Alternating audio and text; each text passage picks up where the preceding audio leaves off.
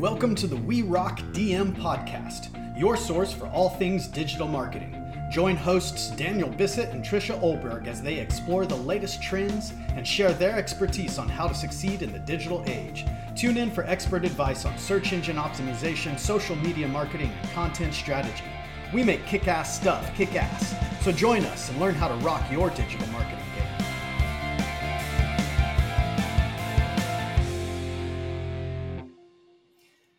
Welcome back to We Rock DM Amplified, the podcast that amplifies your digital marketing and web prowess. We, your hosts, Daniel Bissett and Trisha Olberg, are thrilled to delve into the latest trends and strategies in the online realm. In today's episode, we're joined by a fantastic guest, Gresh W. Harkless Jr. is the founder of Blue16 Media and CB Nation and a ton of other companies and nonprofit organizations. And he's eager to share his knowledge and expertise. So let's gear up for a fun and insightful ride together, shall we? So Gresh, welcome to the show. Thank you so much for joining us. I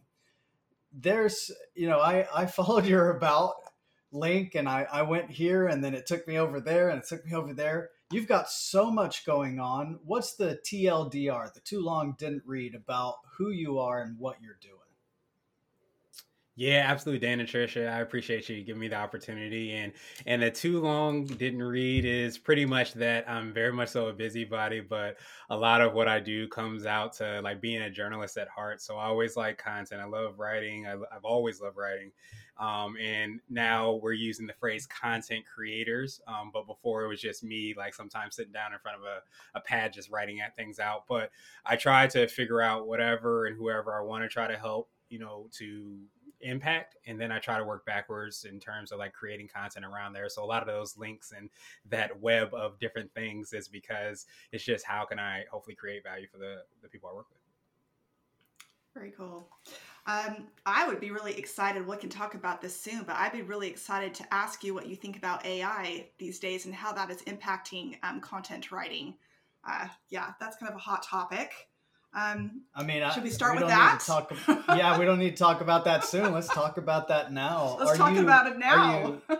Are you using AI, Gresh, in any of your content creation? If so, what tools and how? Yeah, it's so funny. I just had this conversation, I want to say last week at a networking group that I was in around AI and how now it seems that everything has, or at least they're promoting that they have some aspect of AI. So It's almost that those that are quote unquote trying to get rid of it and don't kind of want to welcome it are kind of maybe ignoring the obvious, where everybody is going to be in AI in some form, shape, or fashion. So it's definitely something that I think that is here to stay. I think what will be the big opportunity for marketers, will be for people that are creating content and even, leaders in general, is how to kind of synthesize that AI information, whether to make sure that you're asking the right questions for, which is like very underrated, to be able to say, okay, the AI is not going to go inside your brain, at least not yet, to figure out exactly what it is that you're trying to ask. Is going to have that information asked in a certain type of way. So I think that's probably the big opportunity, is to be able to use the strategy and to leverage that. And it's kind of in everything. So we use it in different tools. We use AI, content writers, of course, Chat GPT and Google Bard are, of course, the biggest ones. I guess everyone's talking about, because they're pretty much, free to use to some degree. So you tested out some of those using everything from, ad copy to actually looking at how, blog posts are created and things like that. But I think if you assume that everybody's going to use AI, then it's always like, how do you go to extra mile? And I think the extra mile is going to be coming back to those people that are able to synthesize that information and go a step further to provide a quote from this, well-respected person, whatever that might be or what that looks like for the content, is really like how you're going to be able to go that extra mile. How do you see this affecting your ability to write creative content? Do you feel like that this is going to be something that you are going to work in tandem with your own style? Is that how you see that working? Yeah, I think it's basically like a cheat code. It's gonna allow you to kind of get past, some of the things so that you can work on, more of the creative things. Um, I think I have this quote that I always say, like the systems will set you free, and I think AI is one of those systems because I think it will allow the opportunity to be more creative because a lot of the nuts and bolts and things that we had to take more time or spend more energy on are kind of moved to the side. So now you have like a starter as far as like what you want to create, and then you get to add more creativity, you get to spend more energy there. So I definitely foresee myself and I think many others being able to kind of use the AI tools to kind of get started, get a baseline, maybe even kick around ideas, and Mm-hmm. then you can kind of tap into your creativity from there. Okay, I like that. So I've been using AI since it came out. I totally geeked out on it. I've got GPT Pro. Not gonna lie, totally like okay, yeah, Nice. all right, $29 a month. Hell yeah, let's just see what I can do with this. And I've tested Auto GPT to see if it can basically run itself. And it does. It's kind of neat to some degree, but with content creation and the fact that we can take somebody's voice and use a tool to learn their voice and then recreate it. We can take a tool to take somebody's face and then manipulate it. Where do we go from here as content creators? Like the OG content creators, what in your opinion, and I know here's the crystal ball, Gresh. It's all on you. You got to get this right, right? No pressure. But how do we protect our clients' best interest? Yes, we can use ChatGPT, just like you're saying, to like initiate a good article or tweak it or mold it. And that's all well and good, but that's total short term. What's the long term game that we need to get in on the mindset right now to start advising our clients for 2 years from now? What do you think? Great question. Yeah, that's an awesome question. I almost want to put that question in ChatGPT to kind of see what answer it might give. That might be the best Dude, thing, but right? yes, but Right? I think that's the big part. It's just like how to asking the question of how you can work in tandem with all this technology 2 years down the line, 10 years down the line, not ignore it. And I think that even, if we go far back, so many people said the internet was a fad or it wasn't going to be a thing, that we weren't going to be using, cell phones. So there's always these technology, I guess, shifts that are happening. And as a leader, as a, leader of an organization, especially, I think the thing that you want to be able to ask is how can I really leverage the strengths of these tools, but at the same time not lose the creativity and opportunity to kind of create something new. And there's this book called Range, which has been one of my favorite reads, because a lot of what he talks about doing is that the opportunity is not in fighting a lot of the kind of specialization of technology or things, but really understanding how you can kind of collectively put together 5, 10, 20 different things and create new solutions from that. So I think if I'm talking with anybody, I'm saying I don't necessarily know the exact answer, but I do know that you want to be able to look at all the things that are happening, look at the strengths of the technology of chat GPTs of the world and other technology tools, and not just say, hey, this is taking my content writing away, but instead ask a question of how can I leverage this so that I can use, this ability to write a piece of content a lot quicker and couple it with other aspects that are also changing simultaneously.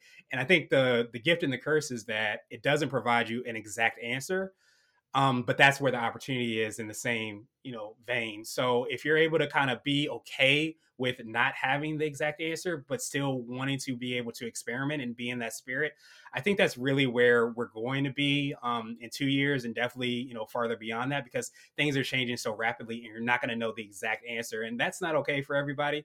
But I think for people that it might be okay with, then, there's a great opportunity from that. I agree. I I don't know if mean, that answered it. Yeah, no, that makes sense to me because it is new and it's going to be interesting to see how it changes the creative world. I'll be honest, so the first time Daniel sent me a Chat GPT blog post he wrote, he kind of fooled me. At first, I was thinking, yeah, he was all excited. At first, I'm thinking, wow, this sounds really great. But I did notice it did not have his snarkiness that I am used to hearing, right? And now I kind of know when he's using it, when he's not. And so, from my perspective, for content writing, just like you said, I think that it's going to be a great resource to start with.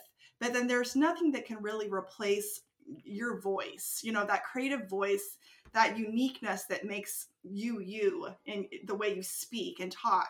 And so I'm a designer, and the same thing is happening with design. I mean, Adobe just came out with Firefly.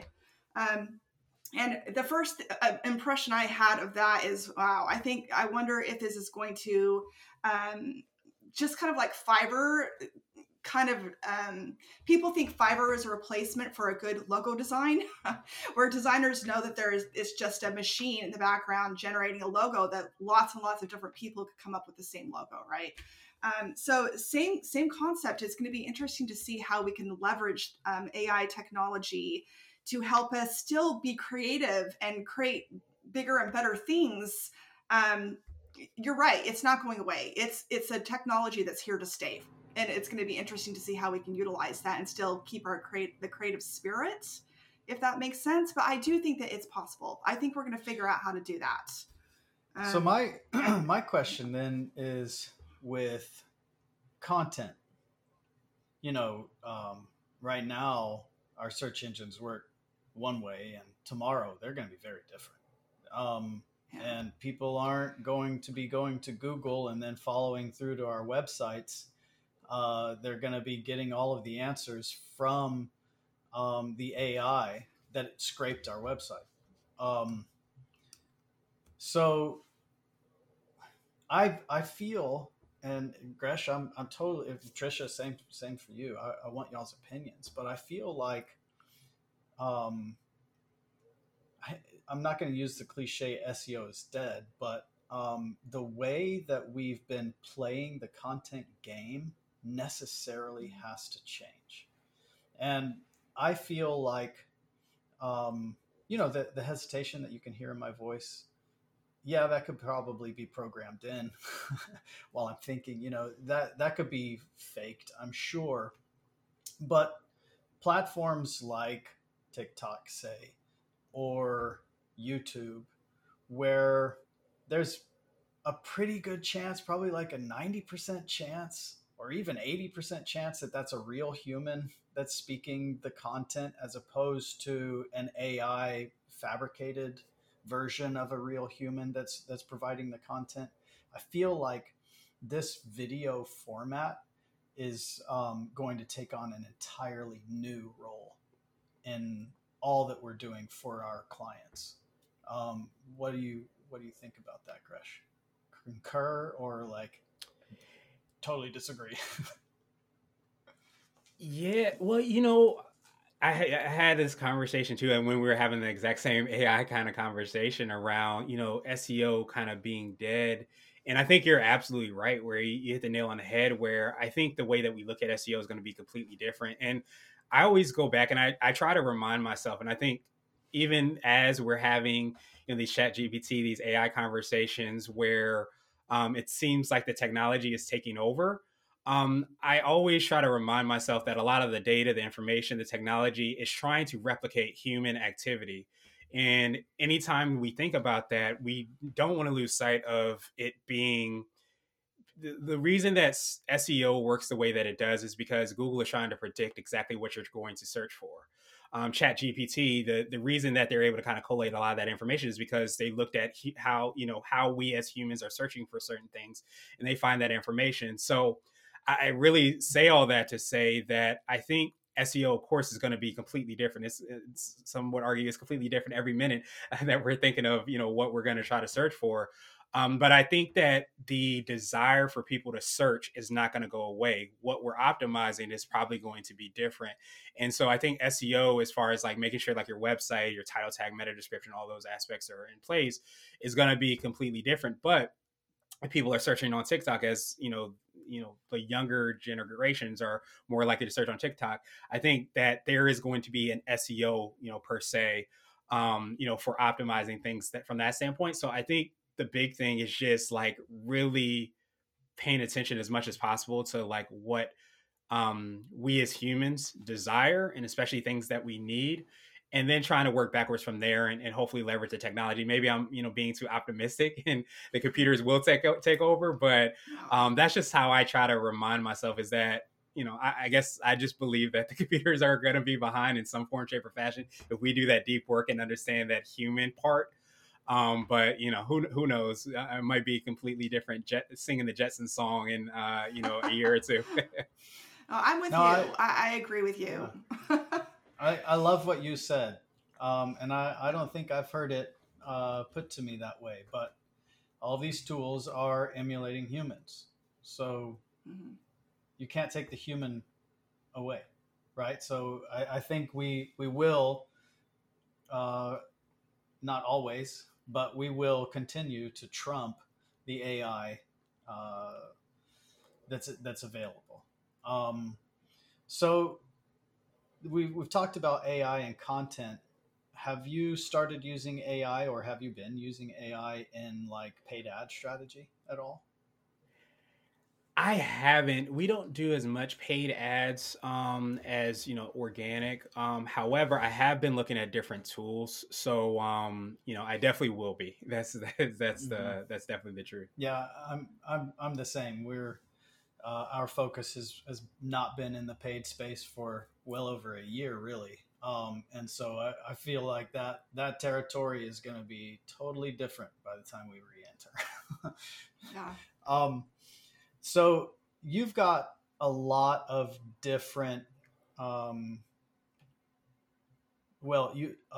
a media group, right? You've got a lot of different pieces in your very large puzzle. I'm curious about the strategy behind the diversification. Is it to have different revenue streams coming in, some of them more passive than others? And I see that you do a lot of work for nonprofits, so kudos to you. We also do a lot of nonprofit work, so we appreciate seeing it in others as well. Can you kind of give us the top 5 pieces of your puzzle, and from a digital marketing, digital agency perspective, what's working best for you, so that we could learn from you in that regard, and others who might have access to this at a later point can take some notes and get some tips, tricks, and ideas. Yeah, no, I definitely appreciate that. And, I'm definitely, like I mentioned, before, very much so a busybody. So I have so many different interests and things that, I really try to focus on. I think when I started my business, and this was 10 years ago, like I kind of fell into the digital marketing. And really it was just like building websites. It was, SEO at that time. And I think that's what really ended up being like the foundation of the things that I was hoping to do. And as kind of time progressed, I really started to ask myself, if I had unlimited revenue or in time to invest in something, like where would I do that?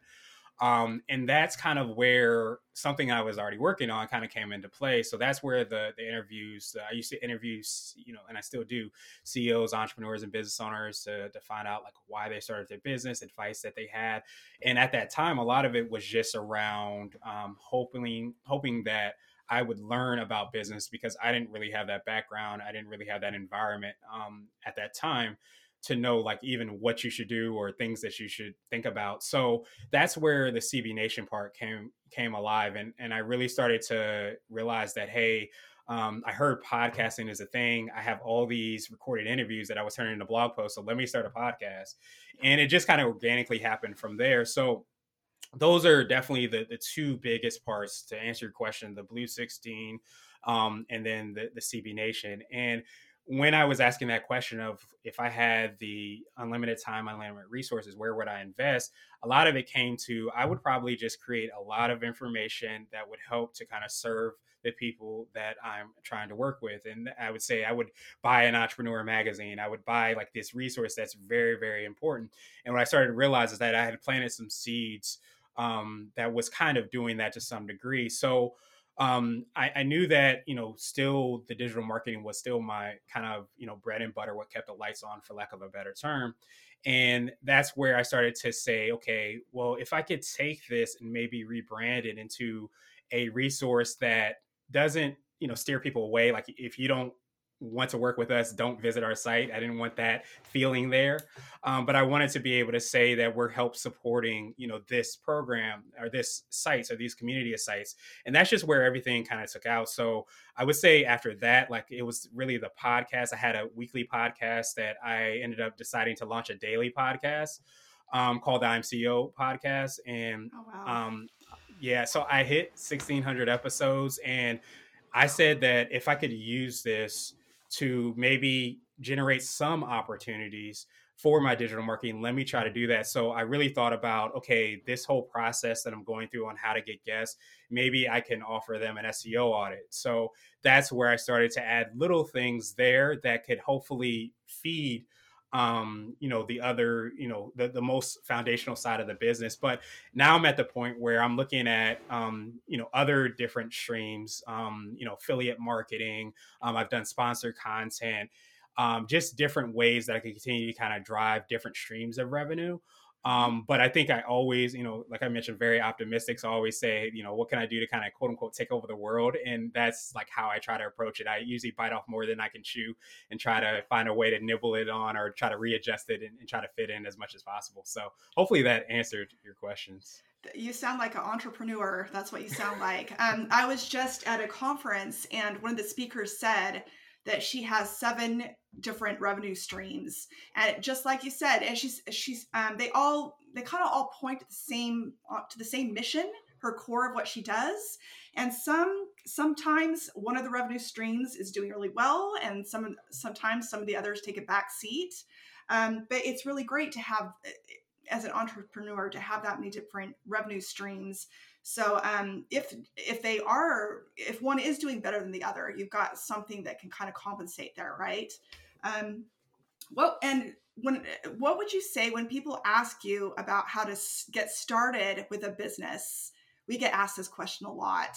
What is your one piece of advice that you give people? What do you tell them? Yeah, it's funny. Like, I think my piece of advice probably would be the same now that it was, when I started, was just to kind of get started. I think what I've learned more than anything else is that getting started doesn't have to be quitting your job and putting it all on red. You don't have to do all of those things. I think getting started can be just, starting to research. It could be testing out a different idea.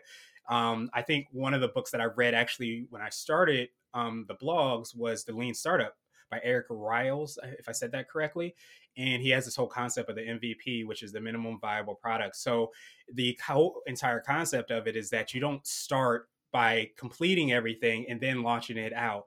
You actually get something that's very, very minimal, that is not anything close to what the final product would be. And then you test it out and then kind of go from there. So that's what I would probably say. That is great advice. I agree. I that's what I always tell people, is just start. So many people are afraid of failure right out of the gate. If they don't have their plan solidified, they feel like they can't go ahead and start that idea. I agree with you that if you just get started and you start experimenting and tweaking, and again, have different revenue streams, try different things and see which ones are fruitful, which ones work for you. That you just got to start, right? And then you'll start tweaking as you go, and eventually you will get there. I truly believe that. Yeah. I think one of the cool things about our space is that overhead is minimal, right? Yeah. We're not renting a space, renovating it for restaurant, buying all of the kitchen gear and hiring employees before we even make a single dollar, right? Yeah. We needed Wi-Fi, a laptop that you can probably get for a couple $100 down at the pawn shop, and a little bit of chutzpah, a little bit of just get up and go. Let's just do this, right? And then you can learn on the way. So I think you're right. In most cases, start a side hustle, right? Just keep your main gig. I think of this. I've got kids. I don't know if you've got kids, but I think of this as my boys are growing up, and maybe they want to start thinking about dating. My eldest is only 13, so I'm not there yet. But when they want to start thinking about dating, finding that first partner is a struggle. But when you've got a relationship and you're in a relationship, it's so much easier to get in another one if you're not happy with this one. And that's why I think, if you've got a job, if you've got income, it's going to be a whole lot easier to get a better job, more income, start a business while you're still maintaining this one, right? Unfortunately, emotions, they don't really have a right to feel like we cheated on them if we start a side hustle and then eventually pivot. It's like, it's not quite the same.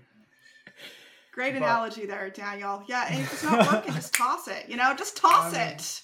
Get rid of them. But wait until ride that train until you've got the other one available. But I think you're right. Starting out is the hardest thing. It's the scariest thing, but it's also the easiest thing. Like, just freaking do it. Well, yeah.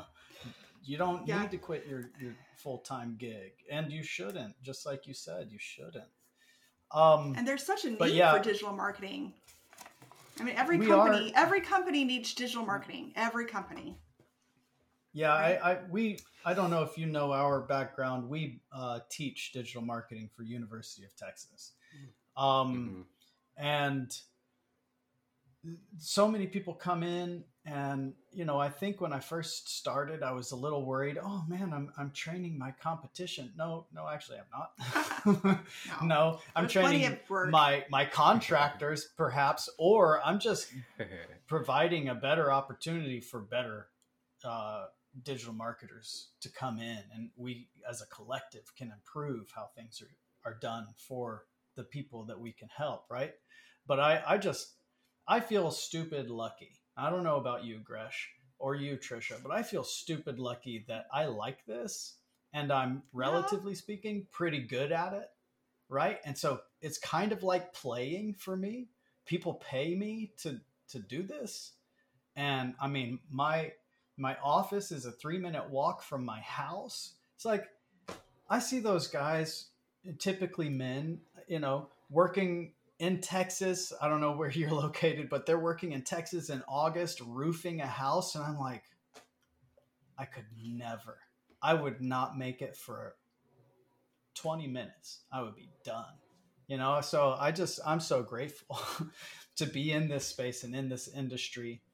And it's interesting because it keeps changing. Like you were saying, AI is just, it's here now. So it is what it is. And it's kind of intimidating.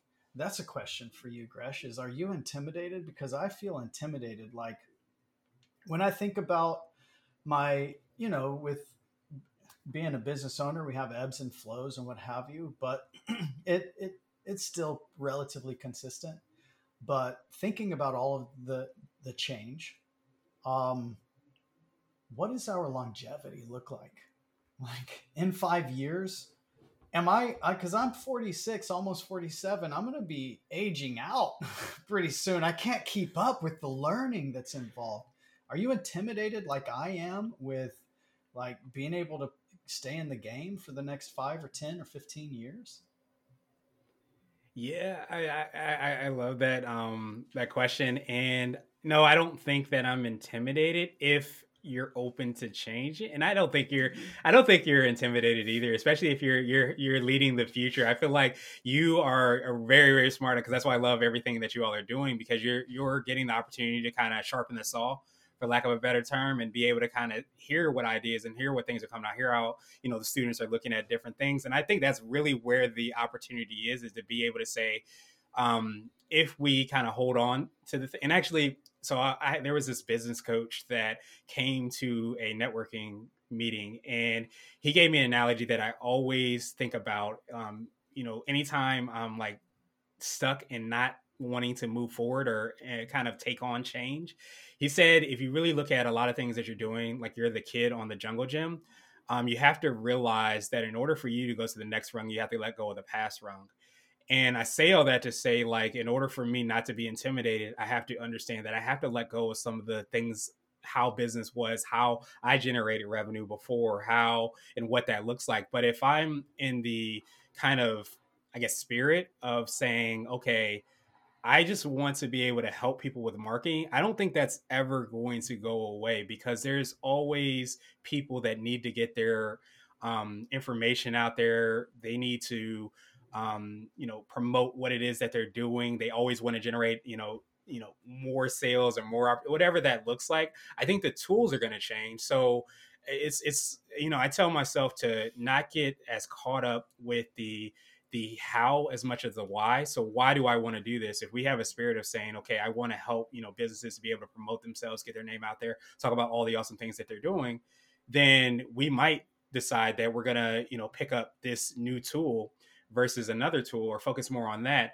but we're still kind of supporting our why. So it's something that is hard because, people don't necessarily like change. I think everybody to some degree likes what they're comfortable with. But getting out of that comfort zone is really where the opportunity lies. And I have to coach myself up and kind of be reminded of it as much as everybody else. So, I think you're always unsure, but, I wouldn't say intimidated. I also think that because there is so much digital marketing work to be had, I think that each of us brings our own thing to the table. Like you probably have, I'm guessing, Gresham, a client that's kind of ideal for you at this point. I know that we do, right? And this is something we have learned along the way. And that's not going to change. And it really doesn't matter. I mean, I know Daniel's talking about like, are we going to be doing this when we're 60? I think we will be doing this when we're 60. And I think that there's going to be a target audience for that. Right now we have a client who their target audience are college aged kids. And we have another client who she's older. She's in her 70s and she's still rocking it. But her client audience are people kind of like more C-level execs, with a lot of experience. There's a lot of different clients. There's a lot of different needs out there. And there's a lot of different people to fill those needs. My son has actually decided he's going to be a digital marketer. He's taking the boot camp that Daniel and I teach. He's not taking the one we teach because we thought that would be kind of weird, having your mom teach you. So he's taking it from another instructor. But I've been watching what he's been doing. And I don't know, like, I have to say, I feel like I've got things to teach him. He's got some good perspective. He's a college age kid and he's, into the newest tech and everything, but there's things that he can learn. He can still learn from me.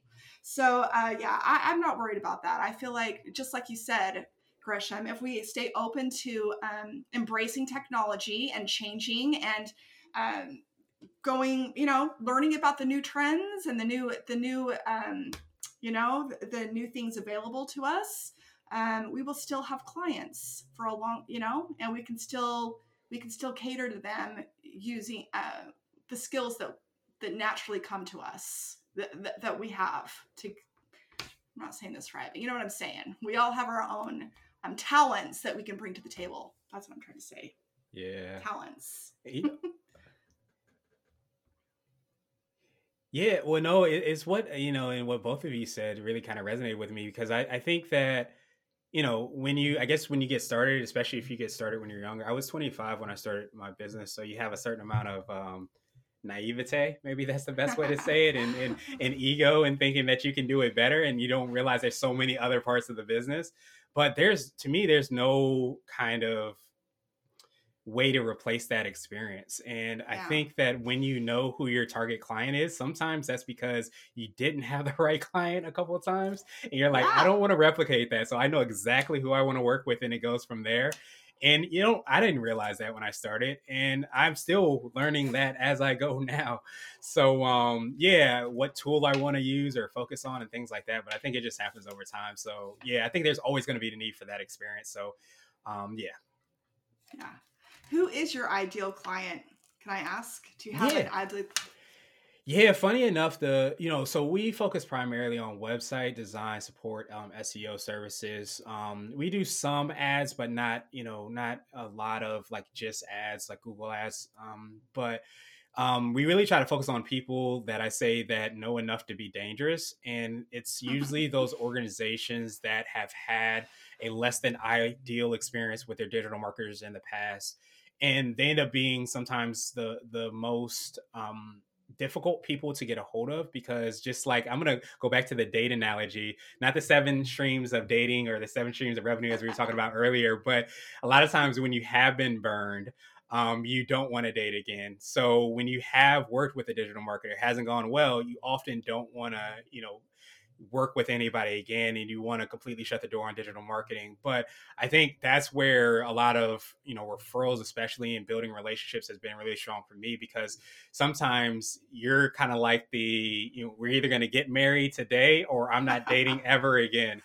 And it ends up being that type of relationship. And sometimes those are more difficult people, because you have to over communicate, you have to over explain.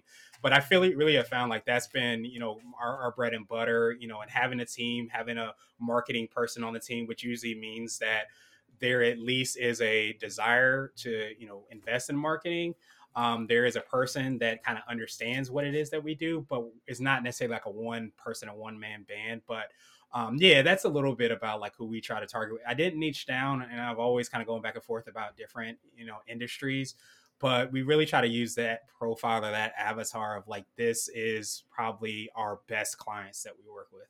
Yeah. And yeah, do you go ahead, Daniel? I was just going to say, I know that there's a solid argument for niching down, but I just can't, it doesn't resonate with me. I'm like, I feel like I'd be cooking the same meal every night, eating the same sauce. I'm like, I don't think I could do that. It might provide a better opportunity to scale, but at the end of the day, while I do want to scale, it would be nice to have a bit more revenue coming in. Sure. I don't want to do that. That's not the way that I want to go about it. So it's kind of nice to hear that you're not niching down yourself, because it's like, all right, I'm not alone. Well, so hold on. You're not niching down, but you have an ideal client. And that was going to be my question is, do you turn away work if you don't feel like it's the right client for you, or that you can provide what they need? Do you do that? Yeah, absolutely. And it's funny because the way digital marketing has exploded, not just in terms of people that are interested, but the different lanes within digital marketing, it's insane. Just thinking about what it was and what it is now. So you end up finding that, sometimes clients aren't the right fit. But I think it wasn't something that I could really even think about doing when I first started. Now, having, more clients, having more recurring clients and revenue and things like that, allows you to be a little bit more pickier, I guess, about like who you want to work with. But yeah, I think that yeah, if you're able to kind of lean into that, one of the lessons that was really hard, but it's come true, in the future, is that those clients that you decide that I just look at the dollar signs and that this might be an opportunity to generate more revenue, and I bring them on, and I get those red flags as they talk about a lot in dating. Those come true, and you realize that I made a huge mistake, and you might have lost an opportunity for other clients, or it takes you away, your energy is low, just all those things. And it's hard to love what it is that you're doing if you're working with clients that you don't really love working with. So yes, to answer your question longest way possible, yes, I've learned to start doing that. It's always a struggle, because you're always thinking like, oh, if I could get that one more client, then X, Y, and Z. But you have to do it because you want to also love what it is that you're doing too. Absolutely. I love this dating analogy we keep using. This is awesome. No, I agree. So Daniel, we've niched down a little bit. We have, if you think about it. And we just the other day, we had a call with a potential client, and we knew We're like, we're your people. We are your ideal, you are our ideal client. I can't remember what we said, but we said that. That's true to some degree, but maybe we're niching down to personality. When we have this face to face, I don't know. But I don't know. I get what you're saying, Trisha, but we are not like just doing dental work, right? No. We're working that's for an agency, and that's full on niching, right? No. We're staying in a lane. I don't know about you. It's Gresh. It is nice to hear that you're kind of staying in your lane. Whereas we teach digital marketing all the time, and I've done a lot of digital marketing, I don't enjoy all of the different lanes, right? I love web development. That's my happiest place. SEO, maybe my second happiest place. The social media marketing, I can totally do it. I know all of the theory. I know all of the strategies and tactics, but I don't enjoy doing that. So I don't want to provide that service. I want to be able to provide that service if a client wants to pay us for that service, but I also don't want to have to be the provider. So from you're saying we a lot. Do you have a pretty big team, or is we like what I still do a lot? I say we, and I really mean I. Like, how does that work for you? Yeah, so I'm the only employee, but I have a team of contractors, and I've wanted to kind of stay lean from that standpoint. So I say we a lot. But funny enough, I think I did have people on the team kind of like when I started, but I said we because I wanted to let people know that it's not just me that's helping out. And I think that helps out too when you're trying to work on other things, and they're not always using your email to try to get everything done. So things like that has been super helpful. Yeah. I found when I started, Trisha, I found when I started, I started and got an LLC, started calling my company an agency. I wasn't a freelancer. I said we because psychologically I feel like that made the other person on the side, the other side of the phone or what have you, feel more comfortable and confident. But I still say we all the time, and I really mean I. But it feels safer that way, and I feel like that that's a little nugget that someone starting out in this industry, I think they need to do like what you're saying you do and we do, which is reference ourselves as we, and call yourself an agency, because freelancer.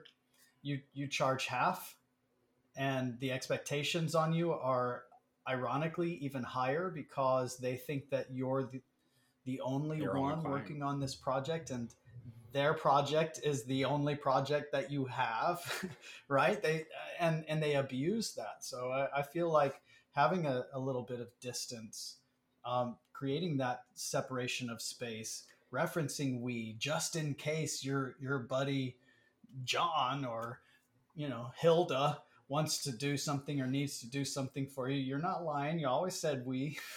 But yeah, sorry, Trisha, I didn't mean to interrupt. What were you going to say? No, that's okay. If you have contractors working with you, you are a we. It's a team endeavor, and we definitely know what our strengths are. And if there's something that's not our strength, we will bring a contractor in to help us. I mean, that's what we do, right?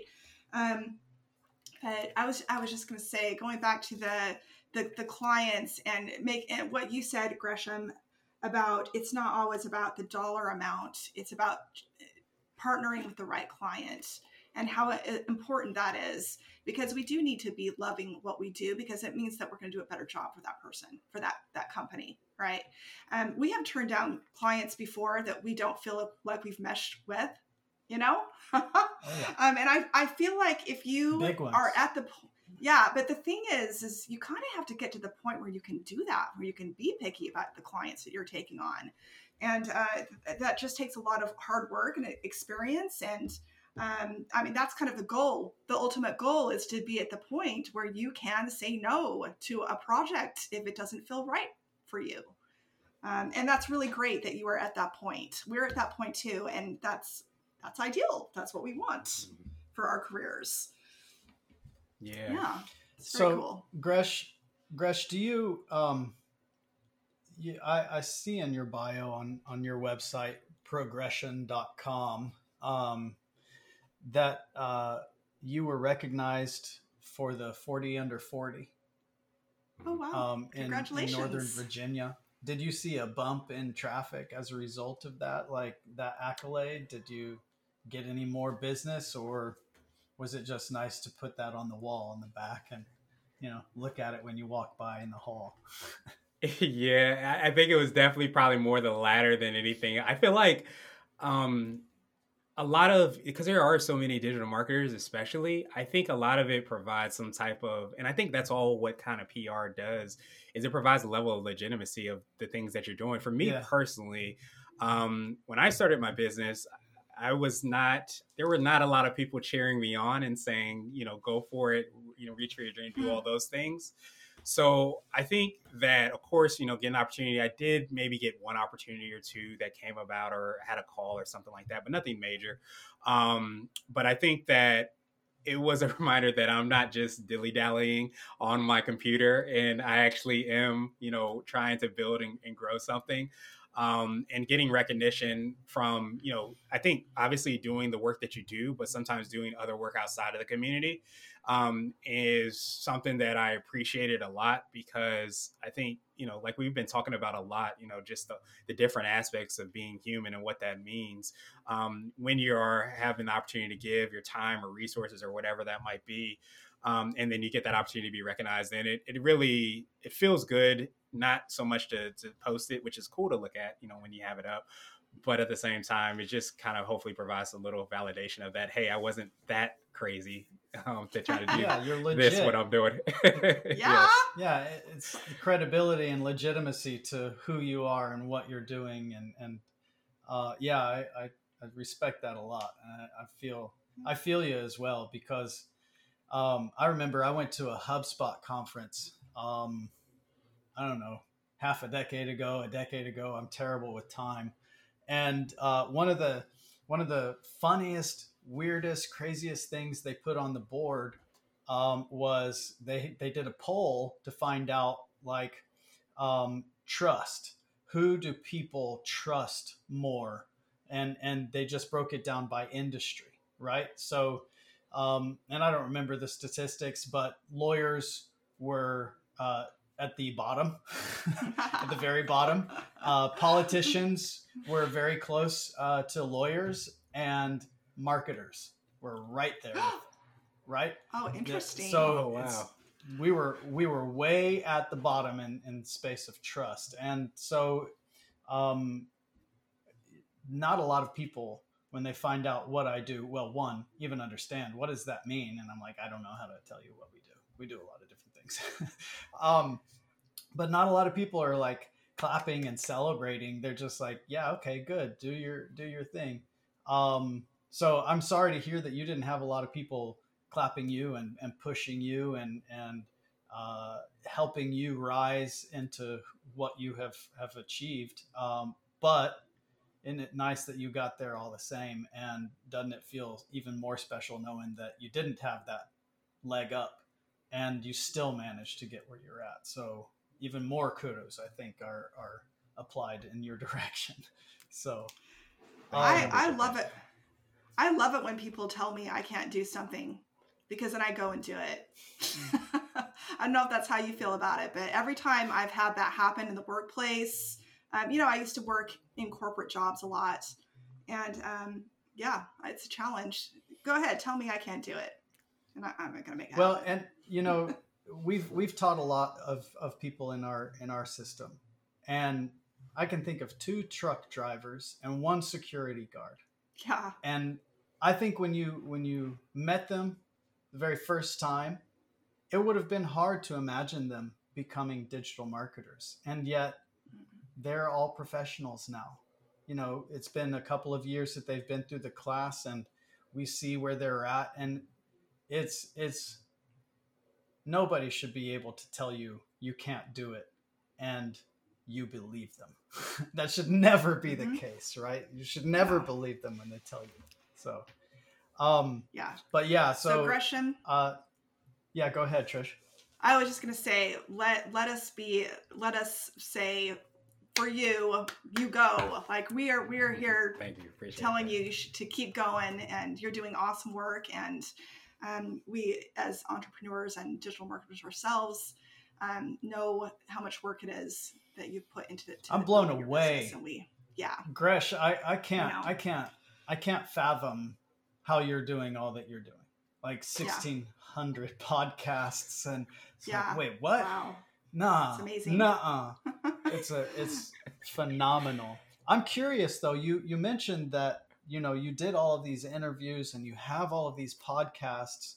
Are you doing anything with the transcripts? Are you repurposing the transcripts in your content and books or white papers or anything like that? What are you doing with all of that content? Because that's got to be enormous.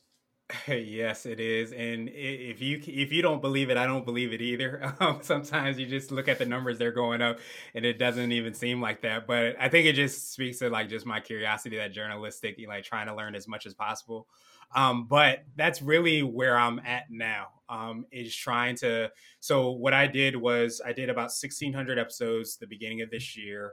And then my goal was to really create space and repurpose some of the top episodes. So like right now, I'm repurposing episodes around different like business topics. So I came and I went through a lot of the podcasts and I came up with like 16 business, I call them pillars or categories, just different things that you should know around business. So right now, literally repurposing episodes around each of those different, topics. And what I'm hoping to do is exactly what you said. So all the episodes that have been published haven't been transcribed. So getting back on actually transcribing those episodes, uploading them, on the different posts, but also to be able to think about what might be some other, next steps, which might be, courses or even just small meetups with people that have been on the show that I feel like might be good to connect. There's no shortage of ideas that I have. I'm really good at probably creating ideas. Not as great as like saying this is going to be my lane. I'm just going to focus on this, as we kind of talked about. But I think that's really where I'm trying to kind of, I guess, solidify what's going to be that next step in the things that I hope to create. Very cool. It's kind of a popular thing to start a podcast right now. Everybody's got a podcast, but really it's such a great way to generate content. And not everybody's got 1,600 or 1,700 episodes no, on a podcast. We don't have that many. I think you're number 5. I think you're our 5th guest. Yeah. But we've already met so many cool people too. It's a great way to network. Yeah, I think it's so undervalued. That piece is huge. The networking part of podcasting is huge. People don't do it enough. I agree. So Gresh, let's take this full circle. There are AI tools that can transcribe your podcasts, right? They might cost $1 or $2 to use them for how many hundreds of hours of content you must have to troll through. But then once you've got those transcripts, you can feed them into yet another AI tool and tell it, okay, I want to cluster these. What are the clusters, the pillars that you mentioned? And then let's break them into even finer segments and let's really segment them out into chapters. So, I mean, with probably a small investment and probably not too small amount of invested time, you would have, man, I'll be buying those books from you.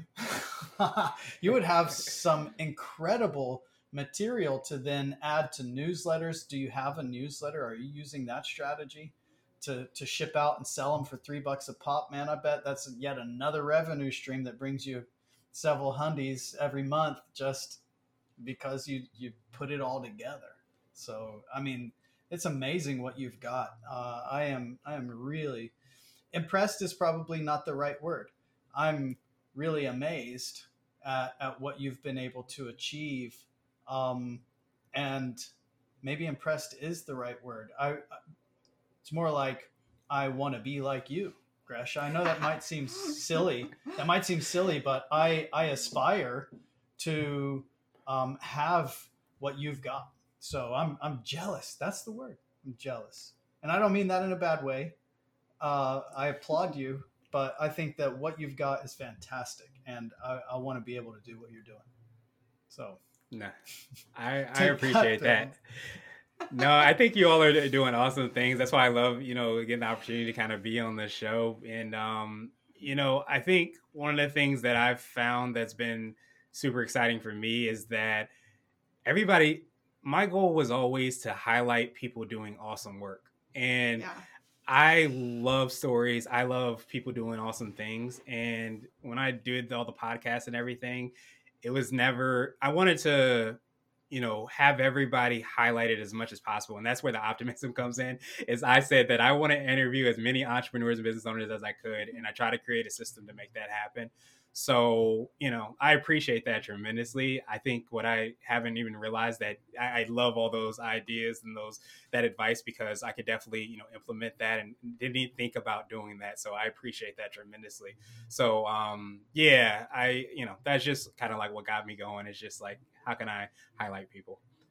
Yeah, it's very cool. That's awesome. So, Gresh, I think we should probably start wrapping this up real quick. But before we do, I want to ask you for one piece of advice for other digital marketers looking to enter or grow in this space. What, if anything, is your one piece of advice? I think the biggest piece of advice is probably along the lines of what we've kind of already talked about, is really to just experiment and try out different things. I think one of my big advantages in the beginning was testing out so many different ideas. And this was within digital marketing, but there's so many other businesses, hustles, whatever you want to call them, that I started to try to figure out what I like to do, what kind of made my heart sing, I guess you can say. And I think if you kind of embrace that and do that at a very low investment or a low cost, there's so many ways that you can kind of learn more about yourself, which I think is really like when you start a business, you of course get to build a business, really awesome things and connections come out of it. But I think what we sometimes forget about is, I always say, the human part of business that we've been talking about. And that human part is also like how you get to develop yourself. So even if you say that I started this, I invested in, SEO, and I did all this time, and you think that time is completely lost, it's probably not, because you probably have developed some skills that you didn't consider. So don't be afraid to try things, because even though it won't end up where you want it to be, you probably will develop in some form, shape, or fashion, or at least know what you don't want to do. Yeah, absolutely. I love that. Great advice. I think that it's the path, right? It's the journey. I studied anthropology and philosophy in university. What the hell did that do for me? But it did get me thinking about humans and human behavior, right?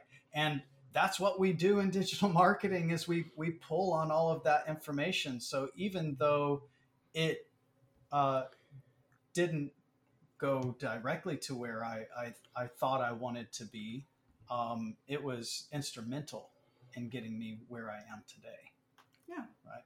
So that's wonderful advice. Thank you, Gresh. Gresh, it's been wonderful having you on this show. Thank you so much for joining us and bringing all of your enthusiasm and expertise and really incredible ideas to this show. And to me personally, I just want to say thank you. Really appreciate it. Yes.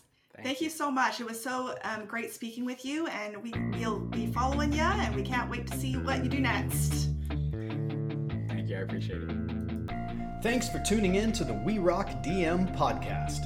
We hope you found our discussions on digital marketing and web design and development helpful and informative. Don't forget to follow us on social media and subscribe to our podcast to stay up to date on the latest trends and strategies in the world of online business. We'll see you in the next episode of We Rock DM, where we make kick-ass stuff kick ass.